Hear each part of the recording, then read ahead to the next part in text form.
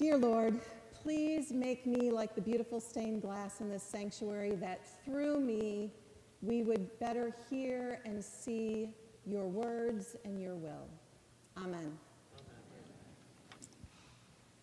So it's a wonderful thing that we are studying about Jesus as a teacher in all of his giftedness as a teacher today on the first day that we welcomed our children and our youth back to Sunday school.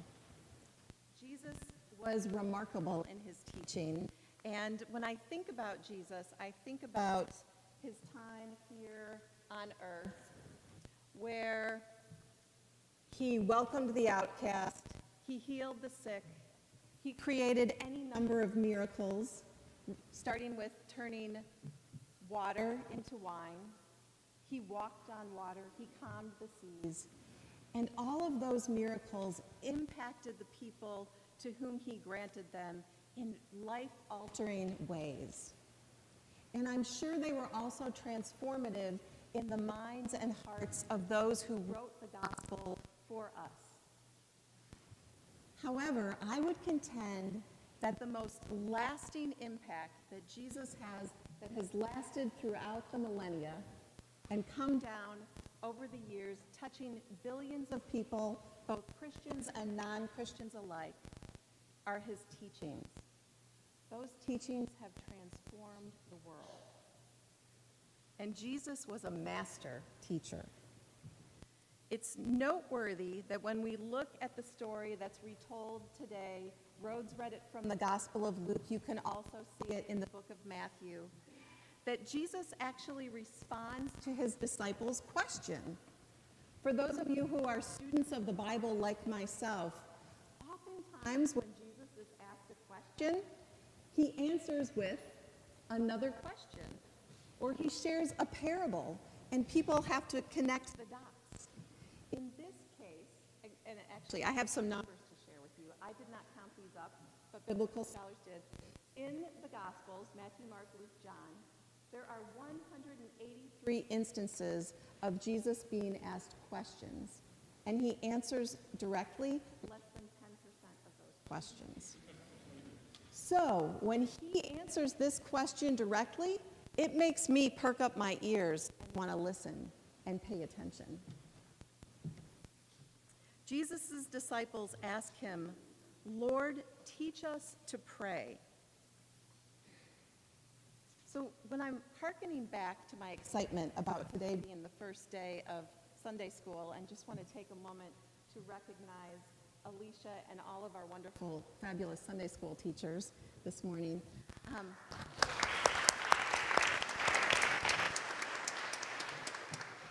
I would like to share with you all one of my earliest memories of Sunday school. I was in either first or second grade, and I distinctly remember my dad, who was my Sunday school teacher, painstakingly writing out the Lord's Prayer on an oversized sheet of lined paper with thick black Sharpie marker to use it as a teaching tool as he taught me and my classmates the Lord's Prayer. I can still see it in my mind's eye. It's one of those striking memories. When I learned the Lord's Prayer, I learned it using the words, "Our Father." As a woman, I want to thank the members of the United Parish of Brookline for the amazing work that you all have done around inclusive language. Having myself grown up in a rather conservative Presbyterian Midwestern church, I received the message as a young girl that women were not supposed to be preaching, women were not supposed to be in leadership. So I think that the work that you've done is nothing short of transformative. And I love the way that the United Parish of Brookline affirms everyone as who they are called to be. I also would respectfully like us to look at the way that we start the Lord's Prayer in the United Parish of Brookline with the words, "Our Creator." What I like about the words, "Our Creator," is that there's a certain majesty that comes with our Creator. It causes us to humble ourselves as beings who were created by a power that is great and mighty, but it's also a little distant feeling to me. And the threat of a word like creator is it sounds a little bit like someone who spoke in the past tense and created in the past tense, and there's all kinds of worries about sort of a clockmaker God, right? I like it. Thank you for participating. You all are part Baptist, so I want to hear some amens at some point. So I really appreciate a lot of things about the word our Creator, and this is a good name for God. There are lots of names for God in the Bible, right? There's the first person who names God, Adonai El Roi, is of course Hagar, and then God names himself the great I Am. God is called Jehovah, God is called Yahweh, and I think that all of this is great, and there are lots of good things that we could call God. So what I'm going to talk about today is what Jesus is teaching us when God is called our Father or our parent. When Jesus calls God our Father, Abba, I recognize that that word is problematic for a lot of people. First of all, it assigns a gender to God, which is just kind of strange, right? Secondly, there are people who have had really problematic and scarring relationships with a father figure in their life, and they don't want to equate God with that sort of thing, and I recognize that. And even those of us who had good dads, and I will also say hello to my parents who are probably watching from Illinois. My dad would be the first to tell you that he falls very short of God's perfect divinity. But the nice thing about God, Abba, Father, Mother, Parent, is that it invites me to come to prayer as a child. I also want to encourage us to, if we have any problem with the thought of father, mother, parent, I want to remind us of the way that Jesus talked about God as the father of the prodigal son. You all remember that story? So in that story, Jesus characterizes God as someone who will let the child go away and have freedom of choice, but who will welcome that child back and not just say, oh, I'm glad you came back, I told you so, but welcome that child back, seeing that child from a long way off, opening arms and not walking toward them, but running toward them and kissing them. That's the kind of parent image that God has when Jesus characterizes God.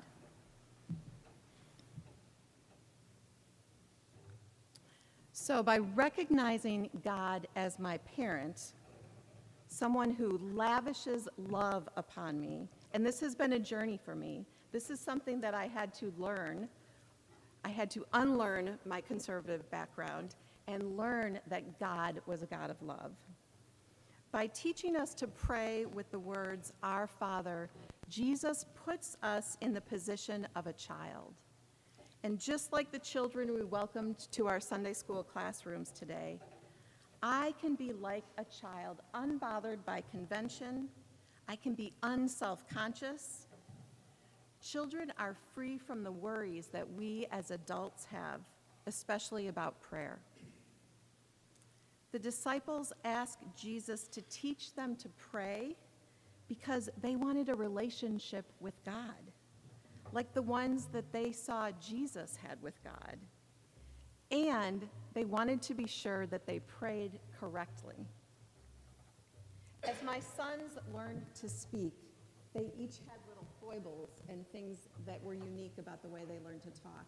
My oldest son, Nathaniel, spoke with a lisp when he was little. So when I was expecting his little brother, and this was around the year 2000 when a certain movie was popular, he said, Mom, I think you should name the baby August. He called my sister Aunt Cheryl.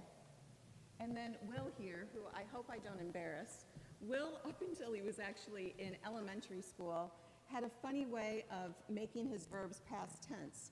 So he would say, we walked to school today, and we runned in the gym. And he would emphasize that heavy ED.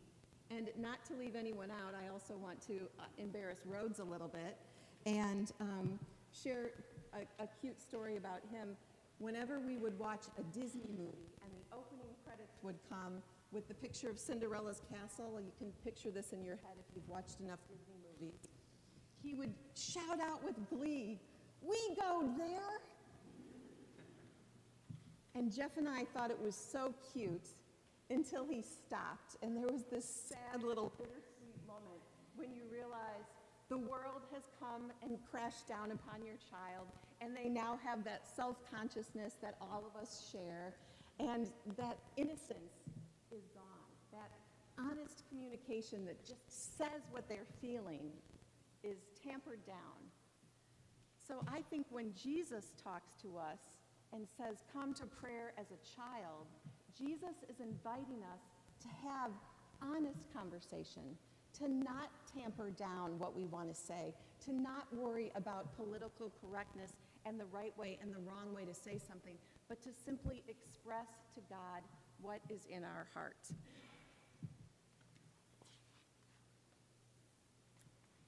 In my own faith story, I remember that my childlike prayers were like conversations with God. And they were kind of constant, talking to God in my head, especially when I was outside and I felt like there was nothing separating me from my conception of God.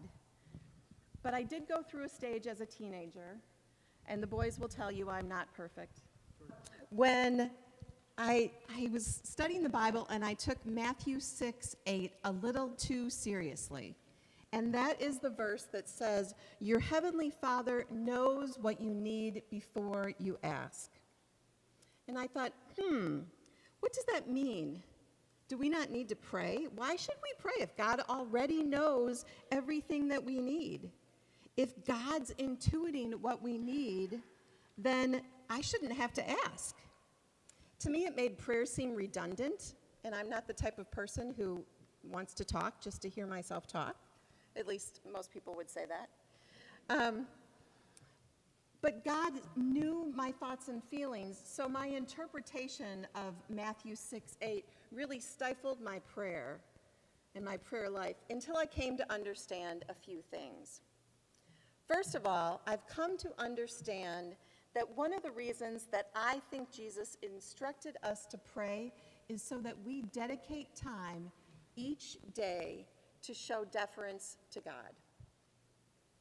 For someone like me, who likes to have a plan and a sense of control, acknowledging that I am not in control and that ultimately it is God's will that should and will be done, actually gives me a feeling of freedom.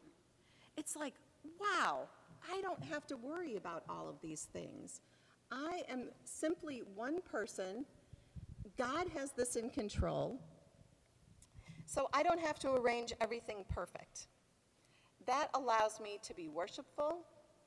It allows me to be still and know God.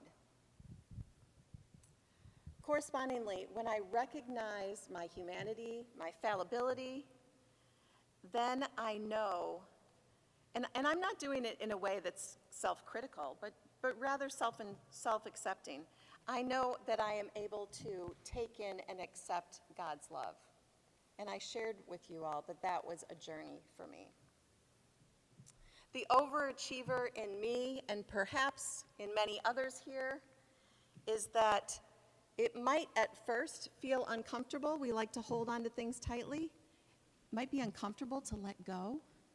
But I have learned that by letting go and leaning into my faith, I really do experience a freedom and a lightening, and that peace that is oftentimes elusive fills my heart. A second reason that I've come to believe in prayer, rather than simply allowing God to read our minds, so to speak, is that the exercise of prayer requires us to think about what we want to discuss with God. Oftentimes, if you ask people, what is it that you want, they have not thought about it sufficiently to be able to articulate their hopes and wants.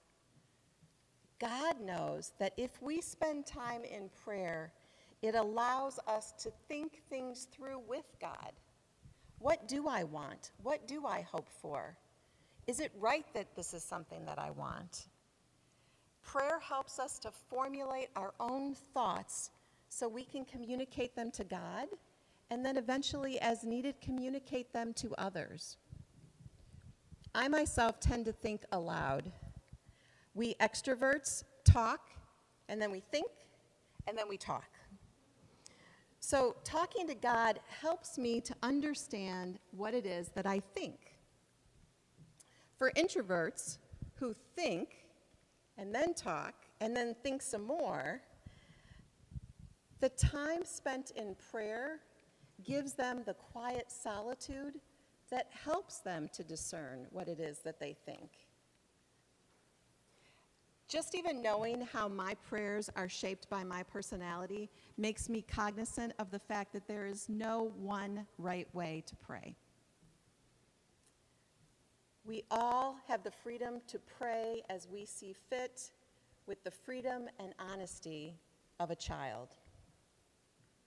Finally, I have learned that meaningful prayers include meditative periods of listening. As much as speaking to God, it's important to listen. Thy will be done helps a reforming type A person like myself who is endeavoring to yield that control to God and lean into faith. And you, in your unique relationship with God, other parts of the Lord's Prayer may be the most meaningful and important to you. That's one of the questions I've asked you to ponder in the bulletin today. So while there is no one right way to pray, I have found for myself that a spiritual discipline of praying first thing in the morning helps set a peaceful tone and intention for my entire day. Books from the bestseller list, starting about 10 years ago with the publication of Miracle Morning, advise readers to set an intention for their day. And they recommend that we start our day in prayer, or for those of us who are spiritual but not religious, in meditation. More recently, neuroscience has found that alpha waves in our brains are most active in the morning. And what we do in the morning actually programs our brains for what to look for and what to do for the rest of the day. So there's some strong science behind those God breezes that we feel and identify during our lives. Those of us who pray are more likely to experience God, which then leads us to pray more, which then leads us to experience God more. It's a little bit like, for those of you who are on my generation and can remember the Nancy Reagan war on drugs and the commercials where they would crack an egg on a frying pan and they would say, here's the egg, this is your brain, and they'd crack it, and then on a sizzling frying pan, this is your brain on drugs, and that was our warning not to do drugs, right? If you make a similar analogy, this is your brain, and I want you all to picture just the gray matter in your brain. You know what a brain looks like. And then I want you to picture this is your brain on prayer, and your brain is lit up, and it is attuned to God's heartbeat. It is attuned to see that God is in the details. It attunes us to be aware of the everyday miracles in life. It gives us a sense of gratitude for all that God has granted us, our daily bread and beyond. This is your brain on prayer. So first thing every morning, even before I get out of bed, I find that writing a prayer helps me to focus on God. It keeps that brain that's going 100 miles an hour, it slows it down, and it forces me to write. Sometimes my prayers are poetic. But oftentimes, no. My prayers just feel like I'm stretching to find God, even though I know that God is already there.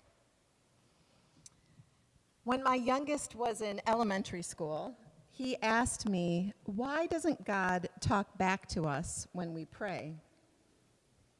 It's a good question. And my answer then is the same answer that I will share with you now. God speaks to us in a myriad of ways. God speaks to us through the beautiful music of worship and other kinds of music. God speaks to us through beautiful artwork. God speaks to us through words of wisdom that we hear. God speaks to us through the kind gestures of friends. And God speaks to us in the words of the Bible. Now that I've gone to divinity school and learned more about theology, I can also answer intellectually, citing the Wesleyan quadrilateral, which Kent told me none of you would know what it was. Some of you will know what it is, but John Wesley, who is our brother in Protestantism, founded the Methodist Church, said that there were 4 main areas, and I'm looking for those in my notes to make sure that I get them right. The first is through our transcendental experiences, times in our life when we actually feel God in our hearts. The second is through the teaching of Scripture. The third is through our sacred traditions, and many of you may be able to think of a time, a baptism, a wedding, a time when you were taking communion where you could feel God's presence very clearly in your heart. And the fourth is through our own God-given wisdom. So we feel these things, we know these things, we sense these things, we sense God. And it is our task to actually listen for God. Look for God, because God is all around. I wonder if the disciples, when they asked their question, were stretching like I do, because they wanted to feel God's presence the way that Jesus felt God's presence, always so connected with God. I think Jesus gives his disciples specific words to pray to comfort them. At this time, Jews would have been very accustomed to saying memorized prayer. And I believe, like every good teacher does, Jesus gave his disciples a template. So in teaching them the words, he was teaching them and us how to think about prayer, starting with those very first words that encourage us to adopt the tone and the posture of a child. As I have come to know and understand God as a loving parent, I have relearned to speak in dialogue. Daddy, can you see what they're doing to me? Can you protect me? Can you shield me from that hurt? Mommy, things are not going so well right now. I really need you, until I feel that sense of peace inside of my heart. Jesus also encourages us to pray with the relentlessness, not yet, relentlessness of a child. If you have ever cared for a toddler when they want a snack, you know how relentless children can be. If you have ever gone into a toy store with a child, you know how relentless they can be as they pull on your shirt tails. I want that, I want that, I want that. And it is our role as their loving parents, their loving adults, to say, you can't have that right now because it's not safe for you at your age, or because we know that if they wait, something even better will come to them. Jesus says, knock and the door shall be opened to you. When we knock on a door, we do not simply tap once, right? We always tap a couple of times on the door. Even the joke is called a knock-knock joke. Knocking implies persistence. The Apostle Paul later instructs us, In everything by prayer and supplication with thanksgiving, let your requests be made known to God. And I find this comforting because Jesus is saying it's okay to repeat myself, and my seemingly unanswered prayers might not be a no, but a not yet. Perhaps because I am a parent and I know how very much I love my children. I am comforted knowing that Jesus told me to pray to God as a parent. I can pray to God as a father, mother, parent, and that makes me a beloved child of God, part of a family. I'm invited to call God Father, Mother, and Parent because I am entitled to have an intimate relationship with God. And I understand that best through the familial terms that we live in every day. Jesus draws this analogy as well in the book of Luke when he explains his answer to his disciples' question about prayer. Rhodes read this, "Even you who are evil," and he was talking to his disciples, his chosen disciples, right? "Even you who are evil, would you give your child who asks for a fish a snake instead?" And as an aside, I certainly hope not, because there is nothing that scares me more irrationally than snakes. But Jesus continues, "If you then know how to give good gifts to your children, how much more will the Heavenly Father give the Holy Spirit to those who ask?" And this is not a question. If you look in the Bible, this ends with an exclamation point.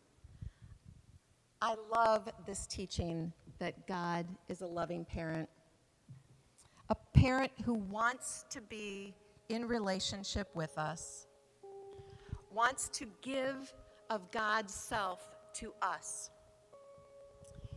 That is the way that God answers every prayer. God gives us something better than the latest toy we're craving. God gives of God's self. Jesus promises that God, through the Spirit, will abide in us like a loving parent who will never abandon us and who loves us perfectly. This is the good news of the gospel. We are the beloved children of God who listens and answers our prayers. Alleluia. Amen. My name is Mary McConnell. I've been a member for more than 50 years. I'm not going to tell you how much more. And I come to the United Parish because I meet God here every time I come. In the faces of our musicians, in our staff, in the words of the hymns, in conversations with children, and so many other ways. So I'm here today because I'm part of the discernment and engagement team. So our church has sort of an unusual structure. We believe that people should not be elected to everything, but they should actually have a choice of when they're moved to work on an area and when they're done with that and need to move on. That's what we call discernment. You make your decision in your prayers with God. So I'm here to talk to you about ways that you can have your voice heard. So when you come into our church, your church, our church, there may be an area that moves you to think more deeply. Maybe it's worship. Maybe you're sitting in the worship service thinking, I'd like to contribute some thoughts about worship. I wonder how to do that. Well, the way to do that is to look at our bulletin. So in the back of your bulletin, you'll see all of our ministry teams listed as gerunds, I think that's so interesting. I don't know of any other church that does that. So, for worship, we call it exalting. And if you're interested in contributing an idea to exalting, to our worship, to not only church worship, just Sunday morning worship, but other times, if you want your voice heard there, then you could send an email to someone on that list. There's several emails under exalting. You could send it to any of those. Or you could talk to me, or talk to one of the members of the staff. But you could have your voice heard there. If you have an idea or a desire about Sunday school, about how the children are taught, maybe you remember something powerful from your childhood in Sunday school, and you would like to contribute that to the people conversation about how our children are trained and exposed to God's Word, then the deepening area would be the place that you would go. So there's a lot of ways that your voice can be heard here in the United Parish. And when you're on a ministry team, as my friend Lisa says, when you're on a ministry team, your voice is heard louder. So think about it. And just so you know that there are other people doing these things, have discerned that this is the place where they want to help and contribute their voice. If you're on a ministry team of any kind, would you stand up? Come on, come on, come on. Right, so there's a lot of people who are working on a lot of things. Thank you. Thank you. So, if you're a visitor here, your presence is gift enough. If you're a regular attender, we offer this opportunity to give back to the church. The ushers will now bring the offering.